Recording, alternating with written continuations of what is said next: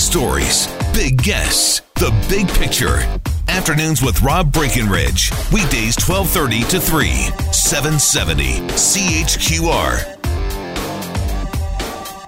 I think one of the most unfortunate things that's happened is that this so-called protest, which I would characterize as a festival and a parade, has ruined the lives of people who actually live in the Beltline and people who work there. And when people came together to stand their ground for their community, they were treated like any other protest group, and that can't happen. Well, that's Mayor Jyoti Gondek weighing in on yet another weekend of protests in the Beltline. And clearly residents, business in the area have had enough. Good afternoon, folks. Rob Breckenridge with you. This is Afternoons on 770 CHQR. We got a lot to get to on this Monday. Your phone calls 403-974-8255. But let's talk more about these protests and a group of protesters, it seems, who can't seem to take yes for an answer. I mean, there is the question of why the Beltline, this area along 17th Ave, has been the site of these protests, seemingly never-ending weekly protests, very noisy, boisterous, and large. And there's also the question of why. When the Alberta government has removed virtually all COVID mandates and restrictions, it seems a little odd to still have very loud and angry protests against mandates and restrictions. Now, apparently one of the statements put out by protest organizers said they're protesting because they fear that at some point in the future, the Alberta government could bring back some of those measures, which might seem a little bizarre and illogical. But, okay, look, protests don't have to be logical. That's not the bar they need to clear. But what needs to be done about all of this disruption for residents and businesses in the Beltline? Certainly, they deserve their neighborhood back, don't they? Is this something for police to solve? Is ultimately this up to these protesters just to maybe finally show some compassion, some decency, some respect? Now, things got a little tense, obviously, over the weekend, as some residents, I guess to the point of being fed up, that they went out with their own counter-protests. There was a standoff for a while at 17th Avenue, I think it was 5th Street. Police eventually moved the counter-protesters out of the way so the main protest could continue on its way. And a lot of frustration about how police handled that whole situation. So joining us to talk about this past weekend specifically, this broader issue more generally, very pleased to welcome to the program here this afternoon, Peter Oliver, who is president of the Beltline Neighborhoods Association. Peter, good to have you with us here. Welcome to the program. Hi, Rob. Thanks for having me on. This has been going on, it seems, for a very long time. Obviously, now that we're in a phase where it's not clear what these protesters are really protesting against anymore. I mean, what should happen here? Is it time for all of this to end, in your view? Well, I think it's important to point out it's really hard at this point to really pin down any coherent goals, objectives, or ideology of this protest. As you said, all the vaccine regulations, public health measures have been removed. The provincial government capitulated to the Coots protesters, the vaccine protesters. And so, I mean, there's really nothing left to be protesting. And what we see in the streets is really a hate mob. It's a toxic cocktail of anti-vaxxers, white supremacists, conspiracy theorists. You know, Pfizer's a global conspiracy to, take over people's brains. But regardless of whatever they're protesting about, they're really having a serious toll on the Beltline. And so we're dealing with weekly parades, a lot of noise, a real atmosphere of intimidation. Something that was sort of described in Ottawa that is a vibe you definitely feel on the street here now when this comes through, and it's hurting businesses too. We've heard how from the BIA's 17th Ave business is down 15 to 20% on Saturdays, which should be one of their busier days. Right. Residents are being stalked. If you're wearing a mask, you might get followed home, yelled at. There's littering, public defecation. It's really grim, and you feel like you're trapped here when this happens for the afternoon. So people are avoiding the area. People are trying to get out of the area. And as you saw this weekend, when residents, in the last 3 weeks, residents have started to say enough is enough. This needs to stop coming through our neighborhood. And police were there escorting the protest and clearing and physically removing out of the way residents who I would like to distinguish as not counter-protesters. I mean, when we saw in Ottawa when the elderly woman who had a semi-truck in front of her home camped out for weeks, stood in front of it and blocked it from moving, I don't think anyone would have considered that a simple counter-protester. This is a resident defending their neighborhood, their home. And I think it's an important distinction. And so I think what residents are looking at here is we have bylaws. There's noise bylaws. There's tools that police have to require these protesters to file plans, to work with them on different routes, and that could enable police to redirect these protests to an area where there is less disruption outside of the Beltline. Mm-hmm. I mean, if the Calgary Stampede's allowed to parade down 9th Avenue or is perfectly happy doing that, there's no reason why these people can protest there. But instead, police seem more inclined to treat the residents as the problem. I was shocked in speaking to a number of officers this weekend who thought we should go home. I tried to explain that this was our home. And so what we saw this weekend, and anyone can go online and look at the videos, was absolutely atrocious conduct and really concerning. Yeah, well, the police chief is apparently going to comment later on this afternoon here about the whole situation and how the CPS has been handling that. And I'm sure you're interested, as a lot of folks in the Beltline are, to hear that explanation. I mean, what do you want to hear? What are you hoping to hear from the police chief about not just how they've handled this, but where this all might go from here? Yeah, we're looking where this is going. And so we've seen with recent demonstrations in the last couple of years, the pro-Palestinian convoy that happened in 2021, numerous other ones, where police took an active role in requiring demonstrators to file plans. With the pro-Palestinian one, they aggressively fined them from deviating from their route for noise infractions, for traffic infractions, and really took a proactive role. And we need the police to do their job and to enforce bylaws and to require these protesters to move elsewhere with their, and I think the mayor's right, these have basically just turned into a parade/festival. Mm-hmm. There's no reason it has to happen on 17th Avenue. Certainly the police wouldn't allow it if it was happening on Deerfoot Trail. So why allow this to continue here when it's causing so much damage and disruption? And I almost fear that maybe, for some of these protesters, maybe this is part of the appeal now, the idea that, they're tormenting folks in this neighborhood, or they're almost relishing all of this kind of conflict, which is not helpful. But I don't know, Peter, has there been any kind of engagement? Have you reached out to any of the protest organizers? Have they given any indication as to why it's so important to them to keep this going, or why they've remained focused on this area of Calgary? I mean, again, it's you have to come down to experience it yourself. It's not like I'm encouraging people to come to this thing, but it's a real toxic cocktail, a whack job of different, I would just say losers, like complete low-life losers who are, who have maybe found some sense of community from after spending a lot of time on Facebook.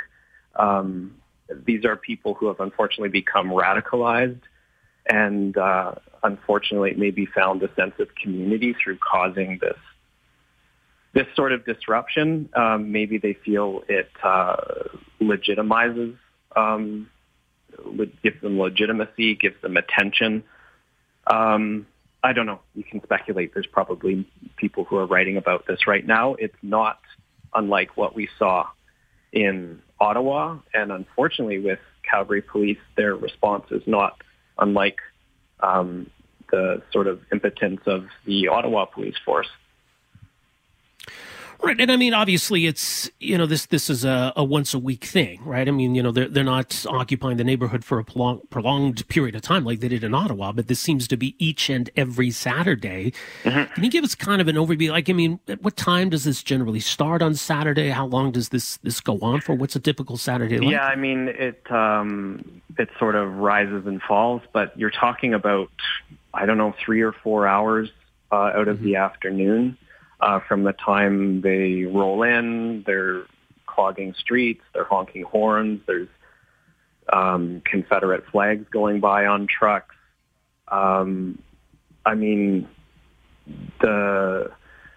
Beltline here, you have a lot of people living in apartment buildings, so the parks, the streets, the cafes, the patios are very much an extension of our living rooms.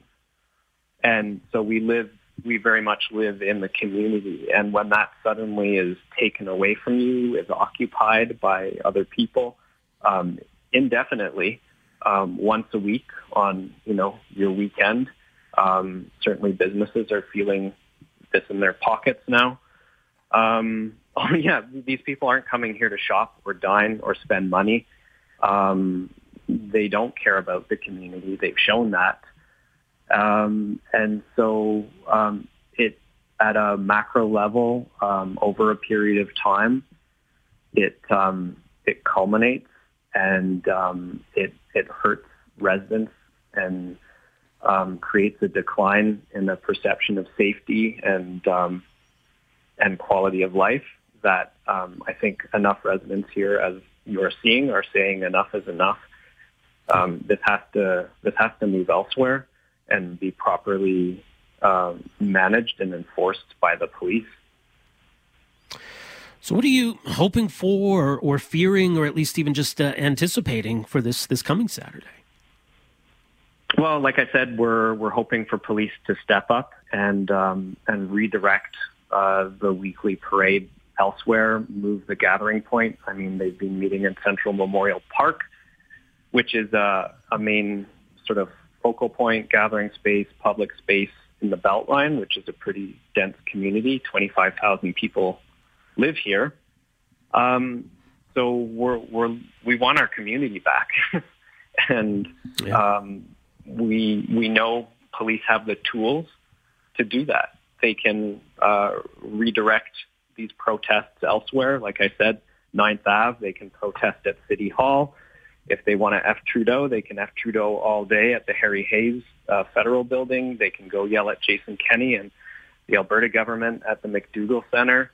There are places where this can happen with much less disruption. And doing it on a main street in the heart of a dense residential community is not sustainable. We'll leave it there, Peter. Much more at beltlineyyc.ca. And we'll see what we hear from the police chief today and what ultimately unfolds this weekend. But appreciate making some time for us here today, Peter. Thanks for this. Yep. Thanks so much, Rob. Bye. All the best. Peter Oliver is president of the Beltline Neighborhoods Association, and obviously some frustration you hear in his voice. And we certainly saw that from residents on the weekend who are just saying, enough is enough. Why are we the ones who have to bear the brunt of this every single weekend? Why are you targeting and tormenting us? Is that part of the point now? I mean, what is the point at this point?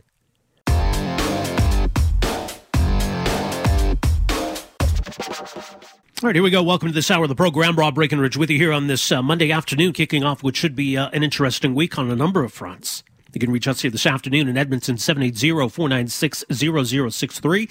In Calgary, 403-974-8255. We will get to some of the news regarding Ukraine. Obviously, very concerning developments on the ground in terms of what Russian troops are doing or attempting to do to areas under their control and those they still seek to control. So still obviously a lot of concern about where that may go from here. There's been some reports this week about the potential for some talks between Ukraine and Russia. I mean, what's the way out of this conflict? How does this all end? I mean, clearly Russia is not succeeding so far to the extent that they assumed they would. And they're feeling enormous economic pressure to the point now where they're asking for China for help. And maybe China's a little leery about getting too close to Russia at this point. It's quite remarkable, by the way, on state media, Russian Channel 1 and the Evening News. And this video has been making the rounds here this afternoon. A woman, we don't know who she is or the whole backstory here, ran onto the set holding a sign. In English, it said, "No war." In Russian, it said, "Don't believe the propaganda. They're lying to you here."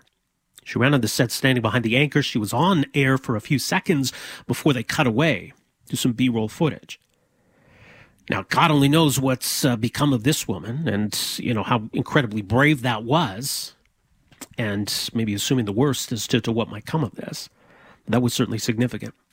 Now, we saw something concerning in this province over the weekend. It was something that the premier himself commented on. A situation that happened in Edmonton. The premier tweeting, quote, "I'm appalled with reports that Albertans showing solidarity with Ukraine were apparently attacked by Putin supporters on the streets of Edmonton." Now, hopefully, Edmonton police will be able to get to the bottom of this. These were some fans who were apparently at the Oilers game, were waving Ukrainian flags, who were allegedly punched, kicked, and grabbed by the neck. Well, joining us to talk more about what happened in Edmonton over the weekend, there was also a rally, by the way, in support of Ukraine at the Alberta Legislature over the weekend. Joining us on the line here this afternoon is Orysia Boychuk, who is president of the Ukrainian Canadian Congress in Alberta. Thank you so much for joining us here today. Welcome to the program. Hi, thank you. Well, let's start with this really disturbing incident in Edmonton over the weekend. This was following the Edmonton Oilers game on Saturday. Now, what can you tell us about what happened? Yeah, the game was actually Wednesday, March 9th, and there was a 50-50 draw at the Edmonton Oilers game that was dedicated to supporting the Ukrainian Canadian community's humanitarian relief efforts to help those affected by Russia's war against Ukraine. And we were extremely very grateful for the Oilers and their support. That evening, the 50-50 raised over $1.8 million. And, the funds, the split funds will definitely be put to great use. Following the game, a group of our community members had left the stadium and were in Ford Hall and gathering around taking a photo of them holding flags, and it was really disturbing.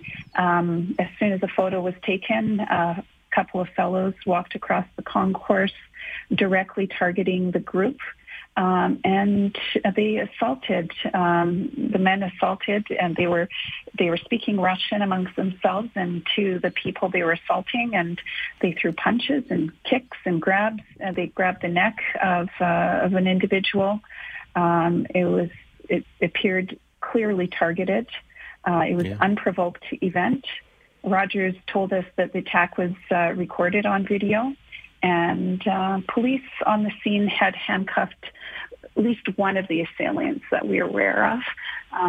But there was also another unfortunate incident that occurred that evening.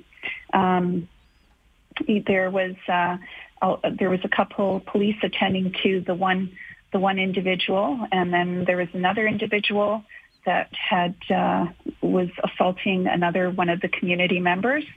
And I actually happened to be there.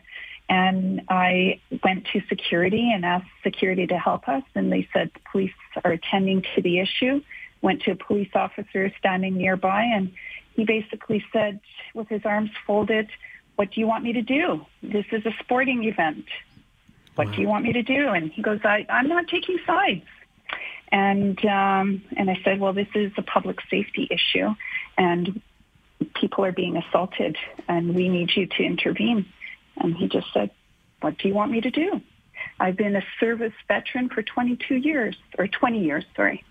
So it was quite a very disturbing event at the end of the game. And, you know, given that we clearly had Ukrainian flags and other symbols on us, we believe this is the reason for the attack. And we call on Edmonton Police to investigate this attack as a hate crime. Well, it certainly seems hate motivated, as you say. You know, it was clear that these individuals were targeted because of waving or holding the Ukrainian flag. So since then, as you say, so this was last Wednesday night, March 9th, and so that was the response then. What has changed? Have you heard anything else from police since then? Nothing. Silent. Wow. Yeah, it's been silent. I'm assuming that they are doing what they need to be doing and collecting the evidence of the event. But as of yet, we're still waiting to hear back from the Edmonton Police. Charges have been pressed by those that were assaulted, and we look forward to the intervention of the Edmonton Police to further investigate and address the issue. As I mentioned, the Premier tweeted about this today. Edmonton Mayor Amarjeet Sohi yesterday. The attack on Ukrainian community members outside Rogers Place last week was completely unacceptable. I spoke with President Boychuk to offer my support and urge all Edmontonians to remain united and avoid division and solidarity with Ukraine and Edmonton's Ukrainian community. So what more can you tell us about that conversation with Mayor Sohi? Yeah, so we're very touched by the fact that both Mayor Sohi and the Premier had reached out to us and offered their support. We do believe that, you know, the majority of the people do stand with Ukraine and support Ukraine, and that it is a small group that seems to not be supportive of of Ukraine, and we believe that you know, we're strong and we will get through this, and we will not allow this to bring us down in any way. Definitely was an awakening for us, and we definitely will be vigilant, but we will continue to support our Ukrainians in Ukraine, and we will not be intimidated by this group of individuals. I mean, how isolated an incident was this? So we've heard other stories elsewhere in Canada of, you know, either violence or vandalism targeting Ukrainian Canadians. Are we seeing almost a trend here? Yeah, there has been an increasing violence and vandalism against our community in recent weeks. Pro-Ukrainian signs have been destroyed and defaced. People with Ukrainian flags on their cars have had their tires slashed. And there definitely is a bit of a movement across Canada with increased violence and vandalism. Well, it's really unfortunate. I don't know. I mean, how should we respond to that? I guess the question's different if we're talking about government or police or just all of us as Canadians. What kind of response does this warrant? Well, I think we need to be vigilant, and we have to realize that there are some outliers out there, and we have to be careful. It's unfortunate, and we need to stand to zero tolerance, towards hate crime, and they need to be addressed, and they need to be taken into custody, and there should be continued zero tolerance towards this. Now, in the meantime, this week, Ukraine's president is going to be addressing both the U.S. Congress and the Canadian Parliament. Obviously, what we've seen in terms of the fight, the resistance from Ukrainians has been incredible. But at the same time, it's obviously been very heartbreaking. A lot of the images we've seen out of Ukraine and the destruction that Russian forces are wreaking. I mean, what are your thoughts on kind of the moment we're at here and what's likely to unfold in the days and weeks ahead? Well, definitely we'd like to see more support, more intervention, NATO engaging. It is watching a genocide on social media, and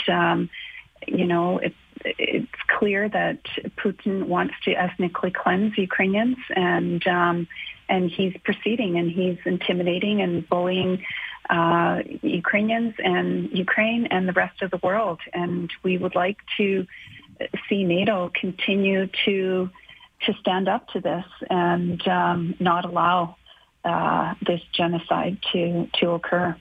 It's very traumatic. It's very emotional. We're all very heartbroken to watch this. And as a community, we're demanding more intervention, more support for Ukraine. Much more at the Ukrainian Canadian Congress website, ucc.ca. Orysia, thanks so much for joining us here this afternoon. Really appreciate it. Thank you. All the best. That's Orysia Boychuk, president of the Ukrainian Canadian Congress in Alberta. So was part of this group outside, or still kind of almost within Rogers Place, just outside the arena, but in that corridor there, where they were posing for a picture with Ukrainian flags and were attacked by two men who very clearly seemed agitated and upset. And as she said, we're speaking in Russian. So it seemed like a very targeted, politically motivated kind of attack. And, the response from police that she described there, really disconcerting. So it's good to see both the Premier and Edmonton's mayor weighing in on this and expressing their support, for people who were attacked and condemning this for what it is. But it's really unfortunate that would happen. Look, I don't know to what extent it's a coincidence. Obviously, there was a lot of focus on that game Wednesday with the Washington Capitals in Edmonton. Of course, Alexander Ovechkin, who's taken some flack, I think to some extent deservedly so, because of his vocal past support for Vladimir Putin. So I don't know what extent, if any, that might have played in this event or what kind of a connection there would be, but just kind of an interesting coincidence there. We'll take a time out here. We'll come back. We'll get to some of the latest news out of Ukraine later in this hour. We'll talk about politics here in Alberta ahead of a key by-election tomorrow. A new poll out today with some sobering news for Jason Kenney and his UCP.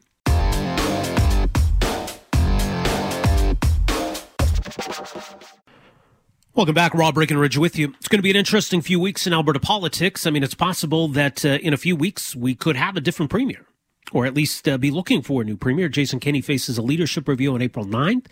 If he loses that, then he's out as party leader, as premier of Alberta. So a lot rides on that, obviously.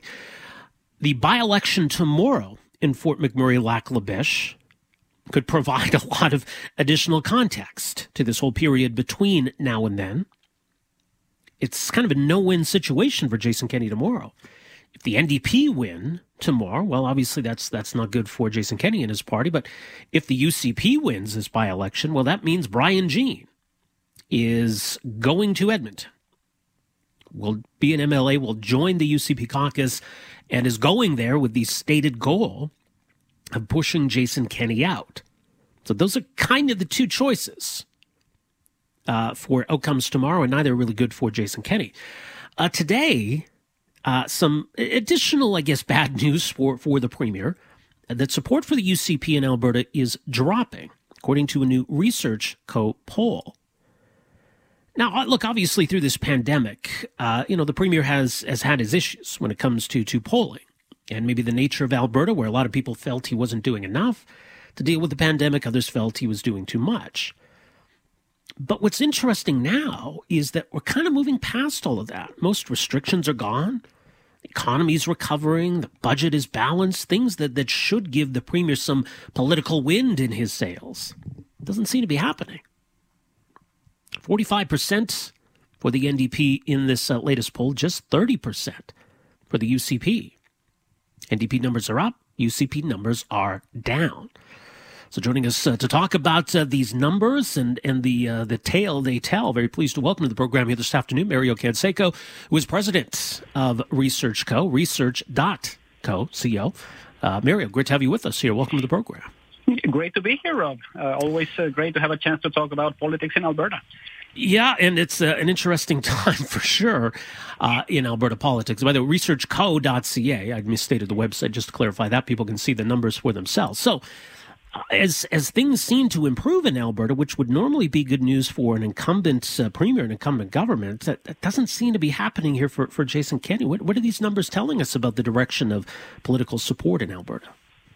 Well, there's a couple of things that really jump off the page for us. One of them is the difficulty in holding on to the level of support and to the base of support that the party had in the last election. We see the numbers for the NDP very consistent. 94% of people who voted for the NDP in the last election are saying they would vote for the party in the next election. But when you look at the United Conservative Party, it's only 63%. And this means that you're bleeding support everywhere. Some people going to the NDP, some people going to the Wildrose Independence Party, some people going to the Alberta Party. So the ability that we saw from Jason Kenney to unite the right is certainly not looking the same way a couple of years later. There's certainly a difficulty here and what I would call a little bit of a holding pattern. We have 18% of undecideds in Alberta, which is pretty high. Usually it's around the 12 or 13% mark, but it's 26% outside of Calgary and Edmonton. So there's so many voters outside of the two big cities that are sort of waiting and seeing what is going to happen before making up their minds. That's very interesting. Now, when we look at the Premier himself, his own personal approval rating is pretty dismal, and that number has been dropping. What do we see on that? Well, it is very low at this stage. It's 26% of residents in Alberta who are happy with the way he has been performing. And again, this is recent. This isn't related to specific things that may have happened 2 or 3 months ago. We're moving away from the restrictions, and the situation should actually point to a better number for him. And what's really striking is that it's fairly consistent across the board. Usually we see a higher level of disapproval coming from the younger crowd, Albertans aged 18 to 34, and a higher level of support with the over 55s. And it's fairly steady. It's 25% approval with the young generation, 26 with Generation X, and 26 with the over 55. So it's fairly consistent. It's not a situation where you can point to the age of the respondent as one of the reasons to be dissatisfied with what the government is doing. So this is definitely not a great situation because there's not a base of support that is clear when it comes to his own performance. Yeah, I mean, you look at it even, among male voters, the NDP have a lead, maybe not surprising, the NDP lead in Edmonton, but the NDP have a pretty healthy lead in Calgary, even in rural Alberta. The UCP are slightly ahead, but it's really competitive. So, I mean, is there anywhere the UCP can look and say, okay, we still have some strength somewhere? Well, I think there's a couple of factors at play. One of them is what is going to happen with the viability of the smaller parties. Right now we have the Wildrose Independents at 8%, Alberta Party at 7%, the Liberals at 5%, the Greens at 3%, and the Independence Party at 1%. Much of this is going to depend on whether they can field candidates everywhere and whether those candidates are actually competitive. So we might see a situation as we get closer to the election where the level of support for this party starts to drop. It's something that we saw here in BC with the BC Conservatives. They started very well, and then you realize that the election is in a couple of days and there's no candidate in your riding. So it's impossible to vote for that party. Similar thing happened to the Buffalo Party in Saskatchewan. So right now, there's a lot of people who are looking at those options, certainly dissatisfied with the UCP, but flirting with the minor parties.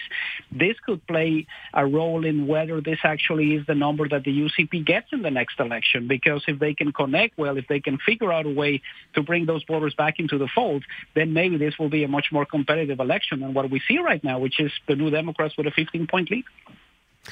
Well, it's going to be interesting. Well, one of the factors in that by-election tomorrow is that you have the leader of the Wildrose Independence Party who's actually a candidate in that by-election. And when you look at these numbers, it seems like, they've almost really come out of nowhere, that they're becoming a factor here. And it certainly seems like there's a correlation here that as UCP support has dropped, this party has benefited from that.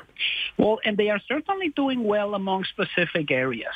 You look at the 11% that the Wildrose Independence is getting with the over 55s. This is a group that would not necessarily gravitate towards the NDP. So that is definitely coming off the UCP column. Similar situation in the rest of Alberta where they're at 13%. So it's complicated in the sense that you need to be able to show something that is more meaningful for people to support the government. I think there's definitely a lot of animosity towards the decisions that we're taking during the COVID-19 pandemic.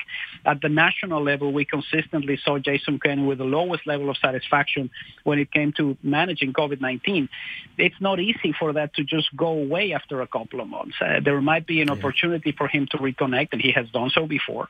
But what is making things more complicated now is that there is an option that is no longer the United Conservative Party, and it's not the NDP that is taking some of those votes away from them. Well, really interesting. Obviously, an election still more than a year away, but an all-important leadership review coming up in less than a month. Much more as mentioned, researchco.ca. Ariel, thanks so much for making some time for us here this afternoon. Appreciate it. My pleasure, Rob. Anytime. All the best. Veteran pollster Mario Canseco, president of Research Co. And so their latest numbers, not a lot of good news here for Jason Kenney and the UCP. So, look, I mean, if there wasn't a leadership review coming up, it would be easy enough to say, okay, look, give this some time, right? Jason Kenney can recover from this. A year or whatever, 14 months is a long time in politics.